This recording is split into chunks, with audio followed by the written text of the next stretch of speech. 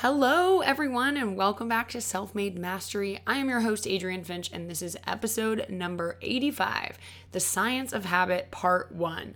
This episode will give you a greater understanding of what a habit is, how it's formed, and what's actually happening in your brain during the process of creating or executing a habit. We'll learn what the habit loop is and why understanding it is key to being able to build good habits and eradicate or overwrite bad habits, ultimately vital in leveling up your life, business, happiness, and success. Stay tuned. You're listening to the Self-Made Mastery Podcast, your ultimate guide to total transformation. I'm your host, Adrienne Finch, and I believe wholeheartedly that anyone from any background can create and live their dream life. And the best part is, you only need one thing to start: your mind. So join me here every Wednesday on this transformative journey to master your mindset and unlock your greatest potential. Let's go.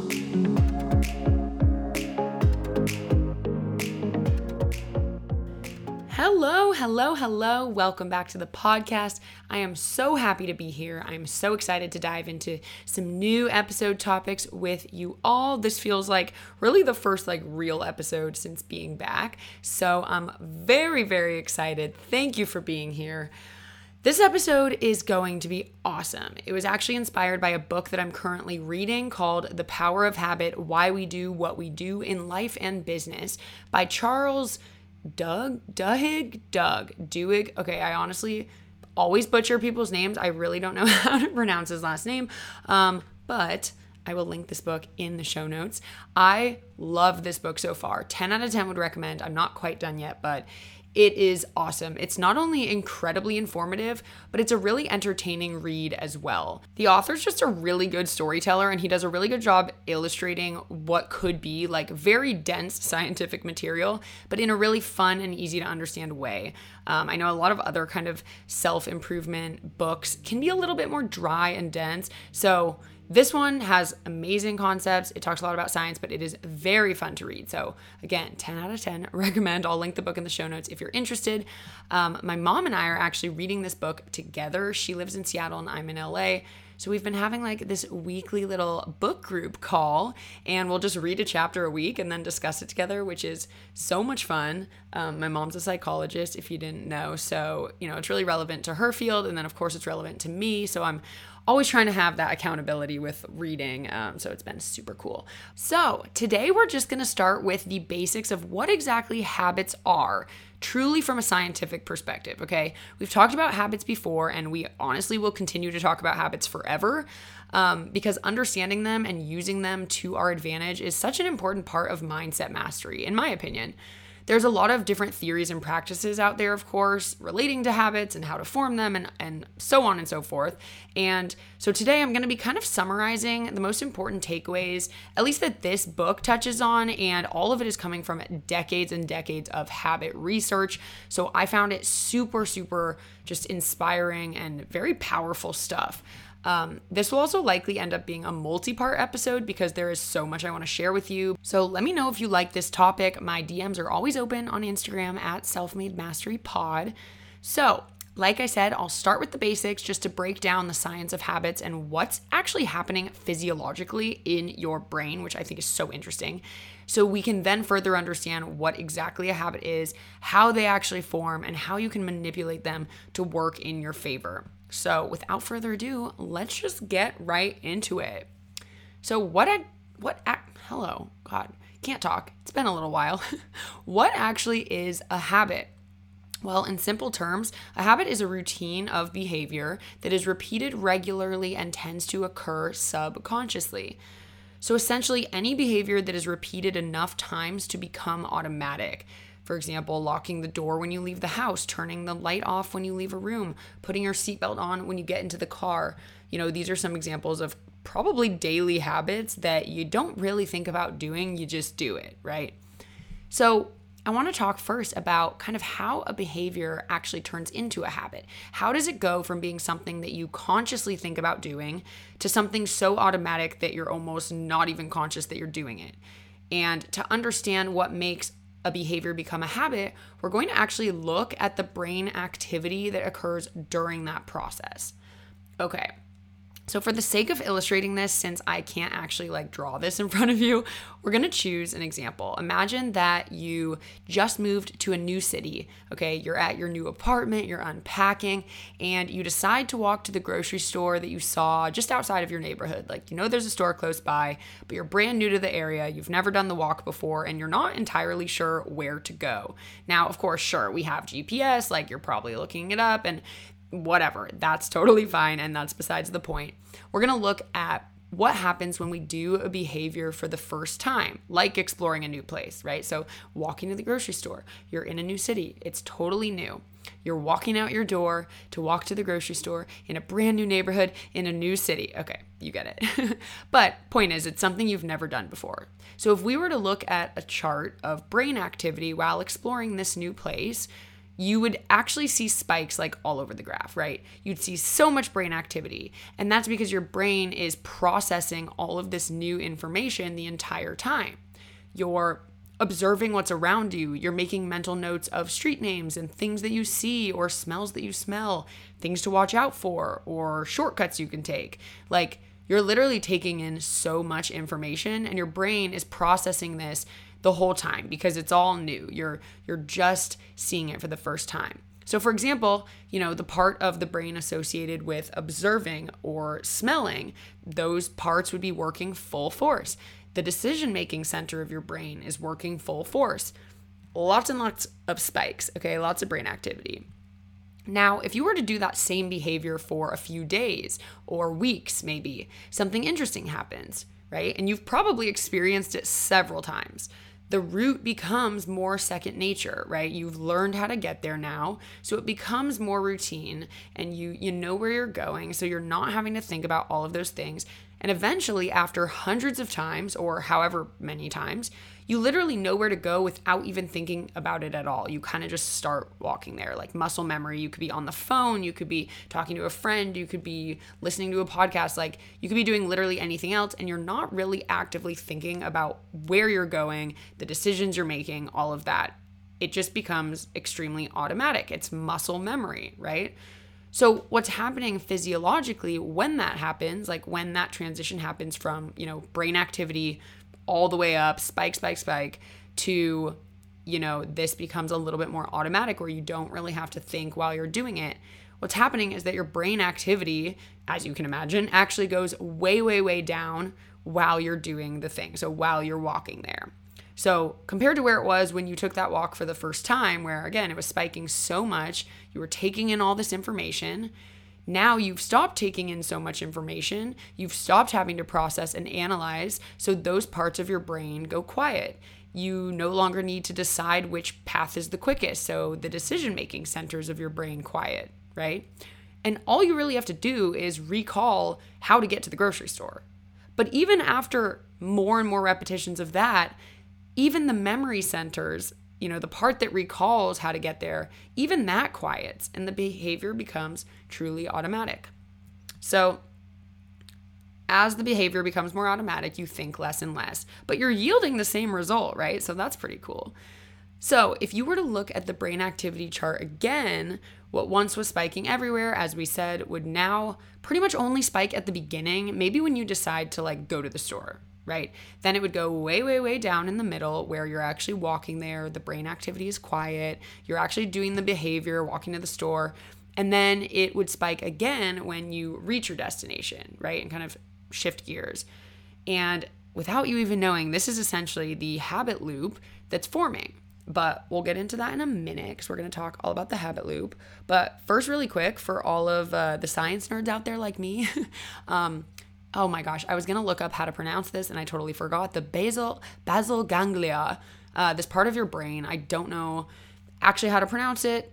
I'm sorry, but it looks like basal ganglia, but I bet it's not that. It's probably like the basal or the, I don't know, basal, whatever. Just going to call it that part of your brain.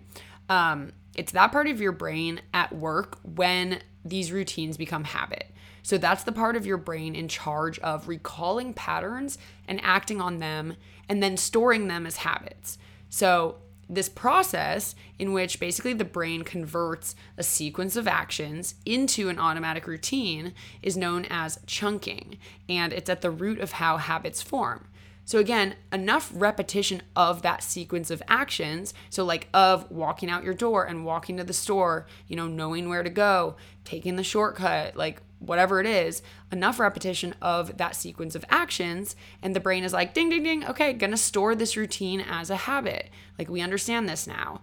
And then we act out these habits every single day. Now, I'm going to get into like a little bit later on in this episode, I'm going to get into why it actually does that. Like why does it decide to store certain routines as habits?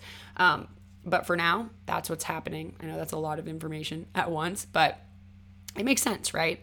So enough repetition, it stores the routine as a habit. And we do act out these habits every single day, whether you're even aware of it or not. From automatically putting toothpaste on your toothbrush before putting it in your mouth, right? You don't just forget to put toothpaste on your toothbrush, or at least I hope you don't, to, backing out of your driveway without hitting anything, hopefully. But hold on, I really like that example actually, because it's kind of nuts when you break down how complicated something like backing out of your driveway is. And the fact that now we can just do it without really even thinking at all. So think about if you're like just learning how to drive and you're going to back out of your driveway for the first time, or even if you know how to drive, but again, you just moved to your new house in a new neighborhood, like we said before, you literally have to think of so many things simultaneously and get them just right in order not to crash. You're buckling your seatbelt, putting the car in drive, disengaging the parking brake while looking in your mirror to check for pedestrians, letting your foot off the brake, turning the wheel at the same time, putting the foot back on the brake, all while making sure you aren't hitting anything, and all while probably thinking about what you're about to do next. Like, it's a lot at once. But as you've obviously noticed, once you're a more experienced driver or you've done it more than once, this all gets like a lot easier, right?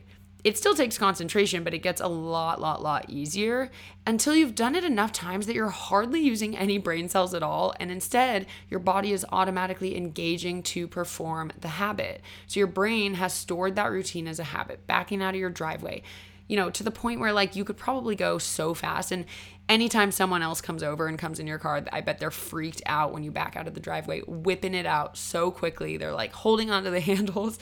But for you, you've done it so many times over and over and over that you're hardly even thinking. You kind of just have this muscle memory of exactly the angle to turn the wheel so that you don't hit the wall, like all of those things. It's pretty wild when you really break down what's happening. So we know what's happening in our brains when we do a new behavior, right? Try to find the grocery store for the first time in the new city. The activity spikes. That's what happens in our brain. And then we know that the activity quiets once the behavior turns into an automatic routine. And we know that that one part of your brain that I can't pronounce is in charge of storing that routine as a habit, able to be whipped out on a dime as needed, right?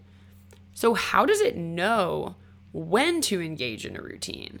What is actually prompting it to start? Like when you're going to back out of your driveway, how does your brain actually know to engage in that specific routine that it has stored? And this question actually leads us to the first stop in what's called the habit loop. So the habit loop is a nice little tool that honestly the author of this book, Charles, made up for understanding habits.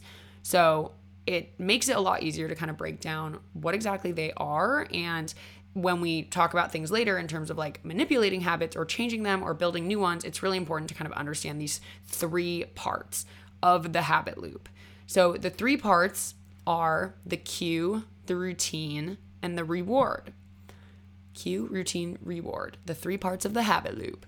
So let's go back to the question, how does our brain know when to engage in a particular routine? When it comes to prompting a habit, which is the routine, the brain is triggered by the first step in the habit loop, which is the cue.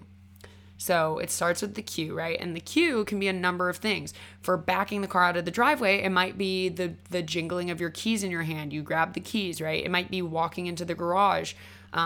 Whatever was that first step that always led you to the behavior when you first started doing it becomes the cue. And the brain spends a lot of effort at the beginning of a habit looking for something, looking for the cue, like something that offers a hint as to what habit to use. So once it identifies a cue, the associated habit is triggered. So remember, we were saying that we kind of see that spike at the very beginning, which is when it's looking for the cue, then it identifies the cue and goes into the routine or the habit, and that's where the brain quiets. That's when these spikes go down. And then it awakens again at the end, basically to make sure everything unfolded as it should. Was everything okay? Are we good? Do we need to make any decisions now? Do we need to engage in a new routine? And that is why the brain activity spikes again at the end. So it identifies the cue, chooses the habit, and then nothing really happens during the actual habit. It's totally automatic, a totally routine thing, and then a spike again at the end when it finished. So that's the habit loop having engaged. Cue, routine, reward, right? And so the reward is what happens after the habit has been completed. And it's called the reward because oftentimes it is literally a reward, like something that we crave or look forward to. And sometimes it really is just what happens when the routine is finished, right? So when you're brushing your teeth, maybe the reward of brushing your teeth is a minty fresh mouth or clean, pretty teeth. It's something that signifies that the routine has ended and you have done the thing, right? So like a minty fresh mouth is like, cool, I have successfully cleaned my teeth. And that is what brushing my teeth was for. Like, check, done, right? So like the reward after going on a jog or exercising, like maybe it's the dopamine rush or maybe it's the feeling of accomplishment. And the reward is like different for different people sometimes. But there's always that same sort of pattern, a cue, a routine, and a reward. And that essentially is what a habit consists of. So if we're going to get a little bit deeper into the habit loop and, the cues and the rewards, basically over time, we start associating the cue with the reward. So taking it one step further, now we've identified a cue, our brain goes into a routine, and then we get a reward. After more and more and more repetition, after it's been a habit for, however long, we start associating the cue with the reward. So we literally start anticipating and craving the reward before we've actually engaged in the habit. And if you think about it, like that's why your mouth might start to water the second you see a donut commercial, or if you even like visualize right now a lemon and like the concept of sucking on a lemon, you might start having a watery mouth, right? Like my mouth certainly waters when I think of sour things. And that is actually your mind and body physically anticipating and craving, so to speak, the outcome or the reward just by recognizing the cue. So as you can imagine, this is a very powerful idea, right? That sometimes just seeing the cue, seeing or hearing whatever the cue is, just by running into the cue, your brain is literally already craving and anticipating the outcome, right? So it's quite powerful. And this is why it's so important to understand it. And we'll talk later about how to actually manipulate that. But, for example, this is why for people trying to lose weight, it's sometimes recommended to not even have junk food in your house, right? Because if you don't have junk food around, then even if the habit of eating junk food is cued or triggered, you won't be able to eat it. So maybe instead you'll reach for something you do have, like a banana or whatever. And slowly over time, the routine of eating junk food will be replaced with the routine of eating a banana. And when the cue that once triggered eating junk food takes place, a different routine will engage, and the craving for the reward of having junk food can actually still happen having not even eaten junk food, right? So I know that's probably a lot at once, might sound a little bit confusing, and to be honest, it is more complex than just that, right? But the concept at the root of it is that habits in essence can't really totally be eradicated. They can't totally go away, but they can be overwritten. So just because you can't completely get rid of a habit you don't like, you can totally overwrite that habit to become something that is good for you or something that you do like. So you take that cue, you change what actually happens, what the routine is, and you actually will still get the same reward. So as you can imagine, you have to be able to successfully identify the cue and the reward of a particular habit or, maybe a bad habit. And that can sometimes be difficult and it takes practice. And we're going to work on that in future episodes, right? But if you're able to successfully identify the cue and the reward of a bad habit, for example, you can overwrite it by changing the routine. So let's just say that you realize that the cue to eating junk food is actually boredom. Like maybe you realize, you know what, I'm not actually hungry. I'm not really actually like craving sugar necessarily. I reach for food when I'm bored. Maybe that's what you realize is the cue to eating junk food is actually boredom. And the reward is maybe just a satisfied feeling, whether it's the satisfaction of crunching on something or physically doing something with your hands and your mouth. Maybe it's just like a break from the mundaneness of the last 30 minutes. Like you just needed a little break, right? Whatever it is that is the cue that you have now kind of recognized or identified, your brain will still recognize that same cue. So if you're bored and you're in need of a break, your brain will recognize that still. Oh, cue, ding, ding, ding, like time to get the junk food. And it'll anticipate or crave the reward, which is feeling satisfied or refreshed or, crunching on something or having taken a break from whatever it is that's making you bored. It'll still anticipate that reward. But the routine that it uses to get there can be changed, which is awesome. It can be overwritten and retrained. So instead of reaching for junk food, maybe you decide to do a few laps around your living room or stretch or text a friend or eat a banana, whatever it is that you choose. And it leads to the same reward without even realizing it. And maybe, it still might be difficult over time because you might think that really it is the junk food that you're craving. But if it's not like, the actual salt or sugar or whatever it is, and instead it's boredom and you're just craving a break or something to occupy, your attention, then you can find another routine that will satisfy that same kind of craving, it'll offer that same reward. So over time, by doing this new routine, you'll retrain your brain to engage in that when the old cue presents itself, and it'll lead to the same reward. So the cue and the reward will stay the same, but the middle part, the routine, can be overwritten. And we'll get more into this in part 2 because this is honestly where the fun begins and this knowledge really becomes applicable in terms of learning to build good habits and changing bad habits. So you can actually apply this to your life. But that is at least the basic understanding of what is a habit and what this habit loop is. So how are these habits scientifically actually formed? Like what is happening in your brain when a habit is becoming automatic? And to finish off, I want to touch on why habits form in the first place. Why does our brain kick into gear to chunk together actions into habits that it can automatically perform when needed? Like why does it store these for us? And scientists say that it's because our brain is constantly looking for ways to save effort and be more efficient, which makes sense, right? So it'll make almost any routine into a habit when it can because it allows our minds to quiet more often and basically save energy and be more resourceful, be able to use the energy that it has on more important things. And as it says in the book, which I thought was really funny, but definitely true, is this effort-saving instinct is a huge advantage because an efficient brain requires less room, which makes for a smaller head, which makes childbirth easier and therefore causes fewer infant and mother deaths. It sounds crazy, right? But I mean, in a primitive kind of way, when you're really looking back at our evolution and the roots, it makes sense.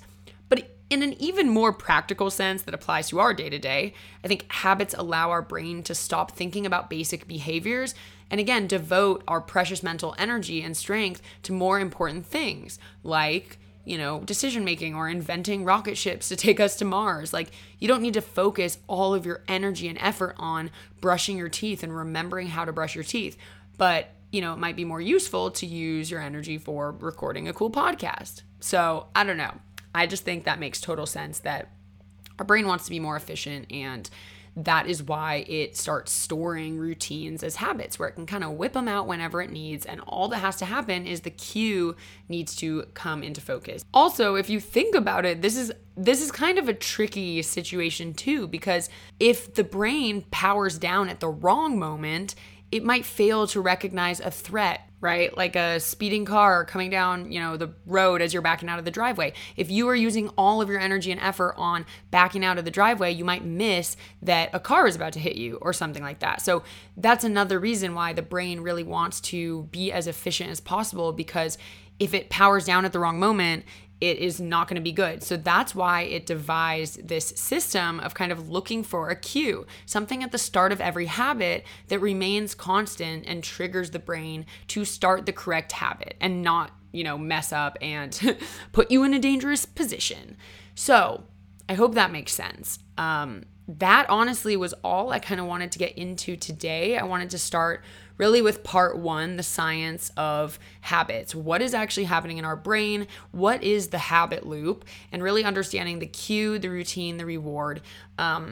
I know this is a shorter episode, but I'm thinking that the more I get into the routine of having kind of shorter absorbable episodes, I can start doing more of them per week. And I don't want to overwhelm with so much information in one episode. But again, feel free to please give me feedback. What do you guys want most? Would you want longer episodes where I talk about everything in one episode? Or do you want these shorter, more absorbable ones? Just let me know, because I'm willing to do whatever you guys want. But I know that it's kind of fun to sit with a concept for a second and then build on it after the fact. So there will definitely be a part 2, part 3, as many parts as we need to really understand how to manipulate habits and really make them work in our favor. So maybe something actionable today that you can do to really solidify your understanding of the habit loop and how habits are formed is maybe try to recognize a habit in your life, something that feels very routine to you, whether it's something basic like brushing your teeth or driving your car, or something that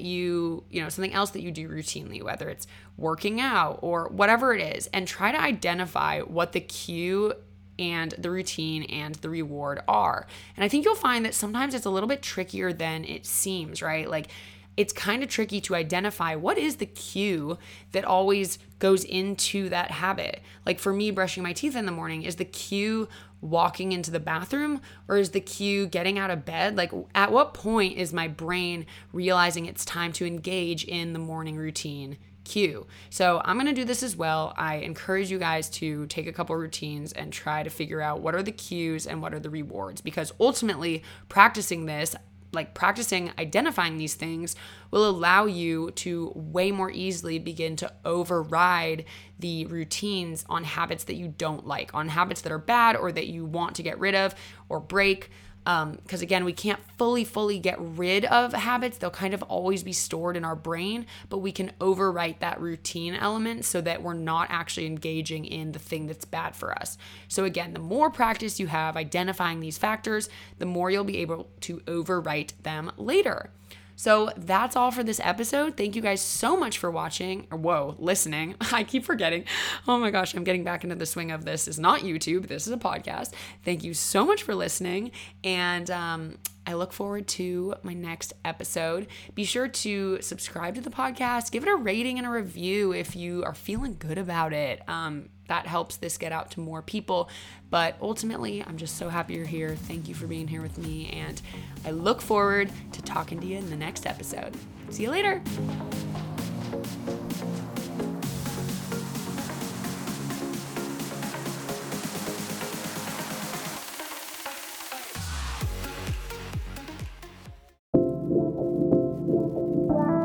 Hey guys, it's Cheyenne Davis. You may know me from MTV's Teen Mom OG or Think Loud Crew podcast. I'm here with my dad, Papa Floyd, to tell you about our new podcast, Unfiltered Kitchen. The kitchen is the hub of the household for many of us. The one-stop shop for conversations both big and small. Cheyenne and I have been having open conversations about all aspects of life in our kitchen since well before she was able to see over the counter. And now we're inviting you into our own kitchen as a part of the family. Unfiltered Kitchen is a two-way street. I share my advice on cocktails, cooking, parenting, and the lessons I've learned. And I inform my dad what it's like to raise kids today, how generational barriers affect us, and the joys of being a daughter. Well, your daughter. Get ready for a whole lot of unfiltered advice. You can take it or leave it, but you're never going to leave this table feeling hungry for more. Listen to Unfiltered Kitchen wherever you get your podcasts.